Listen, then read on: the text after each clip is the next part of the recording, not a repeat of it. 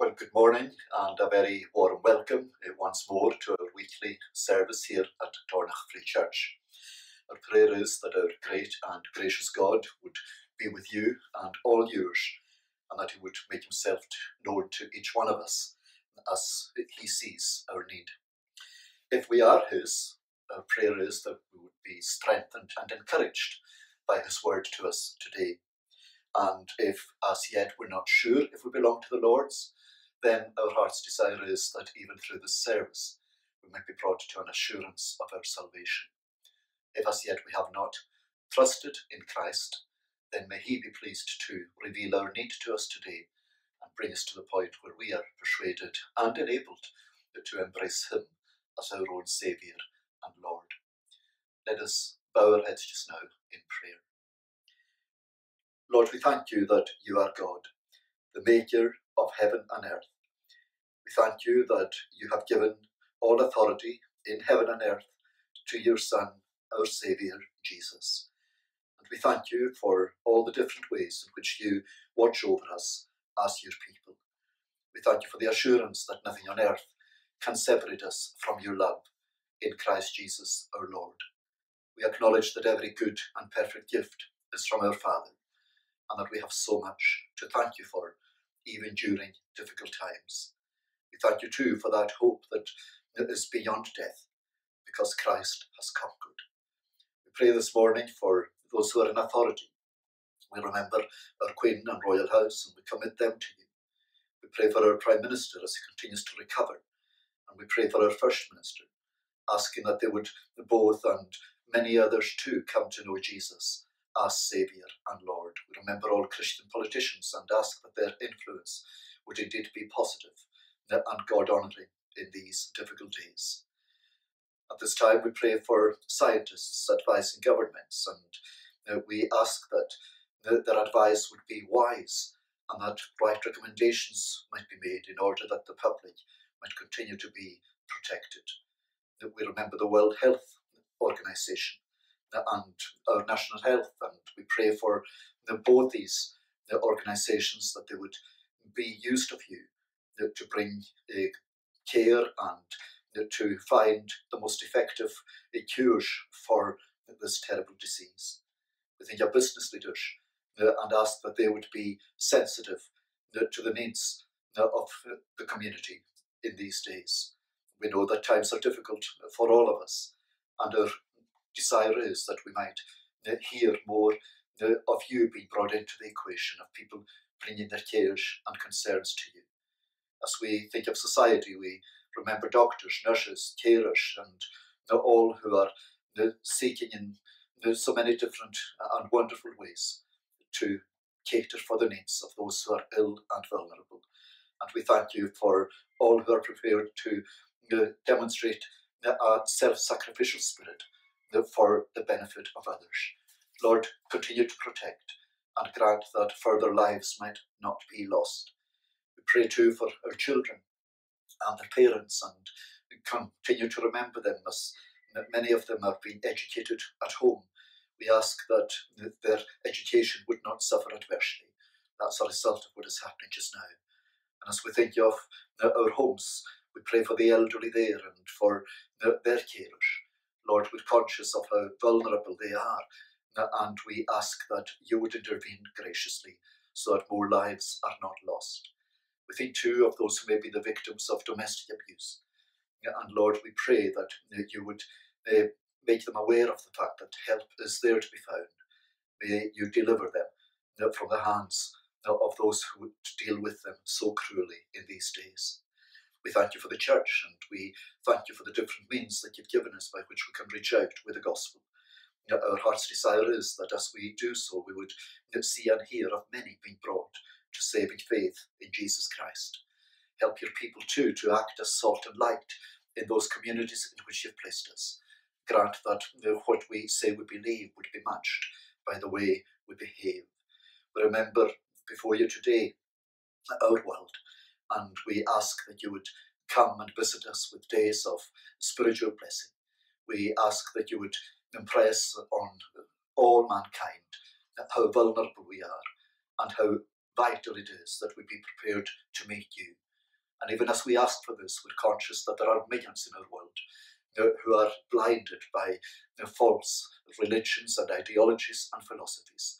Lord, enable those who seek to minister in your name to be used of you to shed light into hitherto darkened hearts and minds, and grant that your Holy Spirit would, through the proclamation of the gospel and the practicing of the Christian life, bring many to a knowledge of the truth.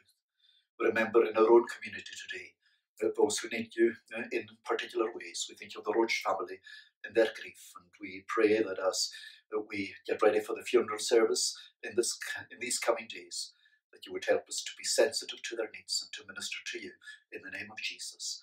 And for any others in the community or elsewhere, known to us who are involved in this service today, who have particular needs, Lord, help each one to cast their cares on you, and help us to show in your name that we care for them. Hear our prayers, continue with us, and accept us and forgive us through Christ our Lord. Amen. Well, boys and girls, I'm going to do something just now that you might be confused by, if you just bear with me. You know that in these days we're being asked to protect ourselves as we go into shops, and I'm sure that some people will be using things like scarves to give themselves protection. So this is a scarf that I suppose I could use for that, but I've also got another scarf here, and I could use it for the same purpose. And I've got yet another one that some of you might not like to see, but never mind, and I could use it too. So imagine what would happen if I went out wearing these three scarves. People would look at me and they would say, well, these are all football scarves. And then they would ask, who does he support? Because one is red, and it's not Aberdeen, it's actually Liverpool. One is blue and white, and it's certainly not Rangers, it's Ross County. And, well, the green one, I don't think I even need to mention which team that is.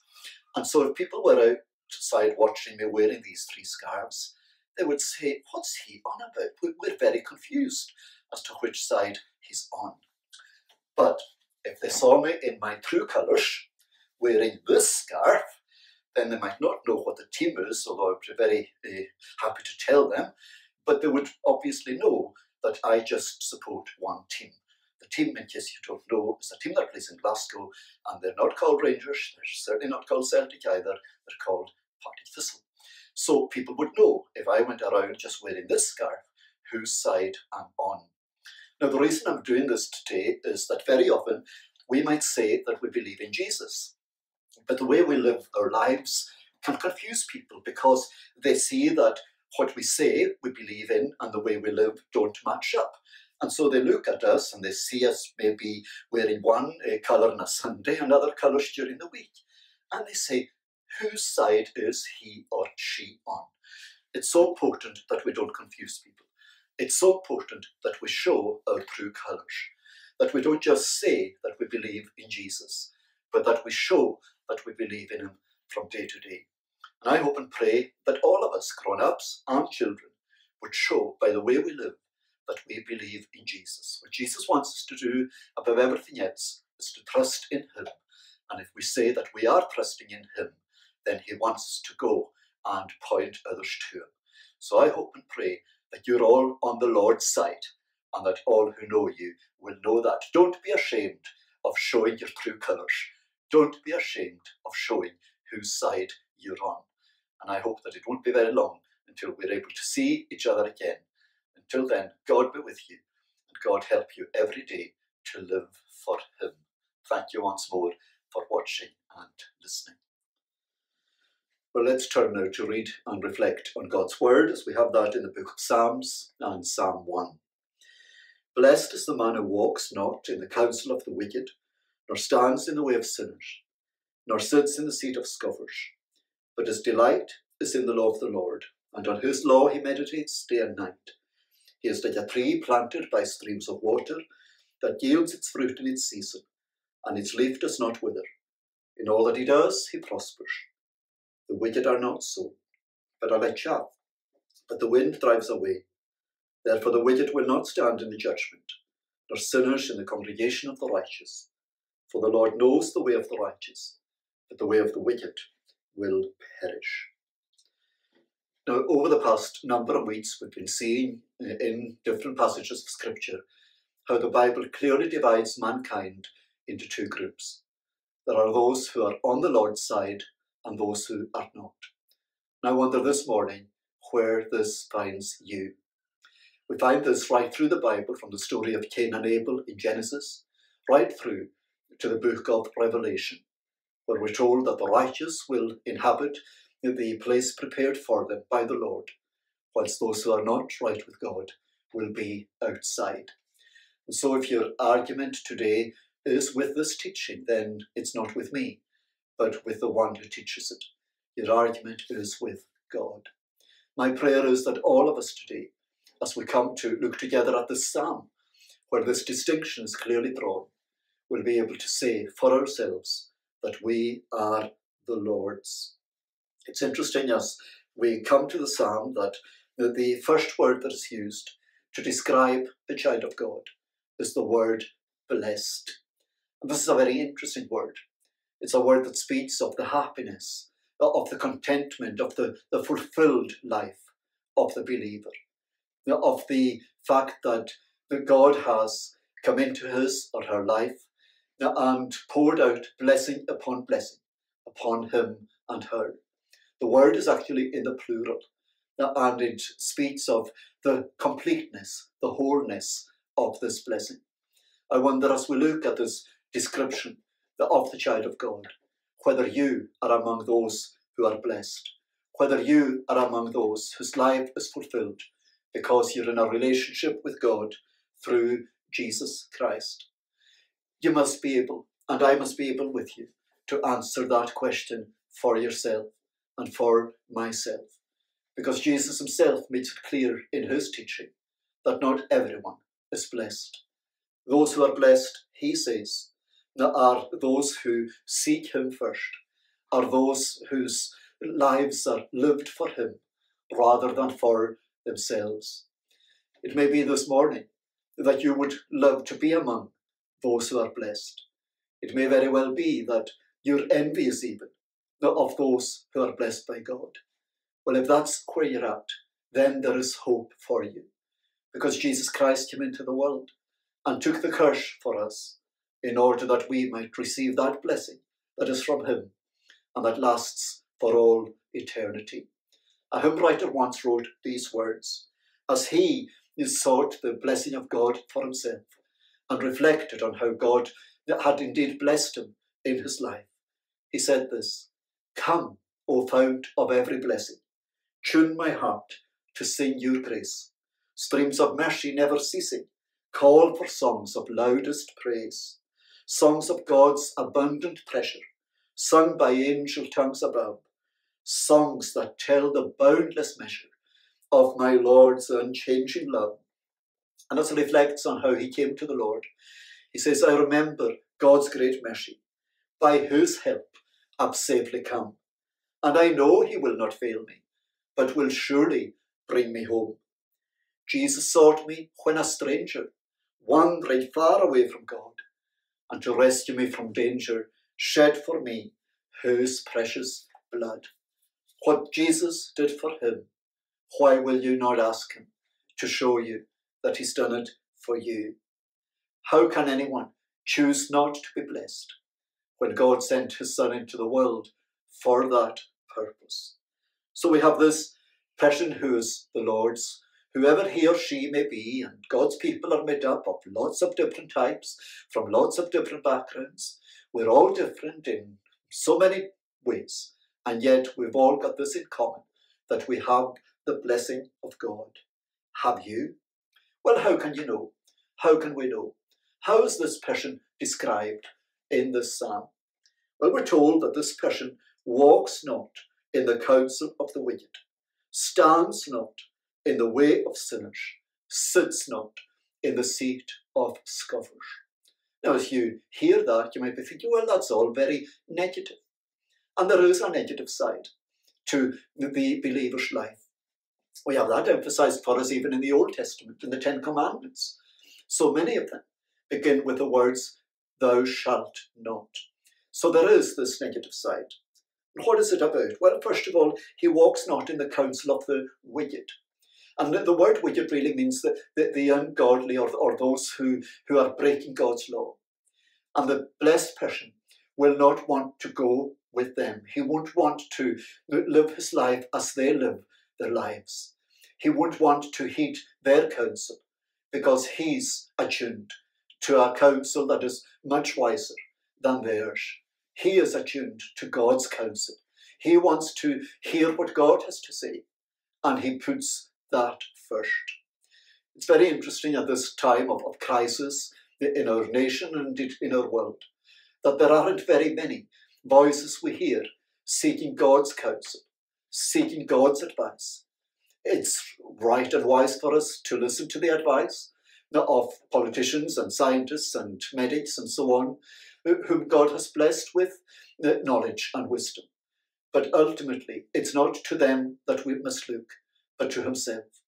And we must never go along with the advice, the counsel, and the philosophies of those who deliberately go against God. This person will not walk in the counsel of such people, nor stand in the way of sinners. What's meant by that is this, that this person will not identify himself or herself with those who are willingly coming short of obeying God's law or who are deliberately transgressing God's law. Jesus, of course, ate and drank with publicans or tax collectors and sinners, but he did so in order that he might win them for himself. Never could he be accused of being a sinner himself. And so it's important that we don't identify ourselves in that way with those who are falling short of the mark or deliberately transgressing the boundaries. Nor sits in the seat of scoffers. The true child of God is deeply hurt and grieved when God is mocked, when jokes are made about God. These hurt those who are the Lord's. Can I ask, what about you? Do you feel at home in such company, listening to such jibes? Or do you feel the hurt because you're identified with your Saviour when his name is attacked and reproached? So these are the negatives. But more positively, we're told that his delight is in the law of the Lord, and on whose law he meditates day and night. Now, without going into it too much, the word law here is referring to God's word. And we're told that the true child of God delights in the law of God because it is the law of God. The law of the God whom he or she loves. What about you? The story is told of a young woman who fell in love. And she had earlier on in her life read a book that she had found dull and difficult, and she had put it aside. But she fell in love and discovered as the courtship moved on that the man that she had fallen in love with was the man who had written the book. And she decided to go back home and pick it up again to see if she would find it difficult and dull. To her amazement, she found that she understood every word and she read it from cover to cover without any problem. The reason was, of course, that she had come to know and love the author of the book. What about us and the Bible? Maybe the reason we find the Bible dull and difficult and boring is that we don't know the author. When we come to know the author, the Bible may still be difficult, but we will delight in it. And we will be so thankful that we can ask the author to give us understanding when we come to the difficult parts. And that is what he promises to do. Our delight is in his word. So much so that we're told here that the blessed person meditates on God's word day and night. He or she is thinking about it. They're occupying their minds. They're reflecting on it continually, pondering what it has to say about who God is and what he has done, reflecting on what Christ has done for our salvation. And thank you again for listening, and may God be with you all day by day until he calls us as his people.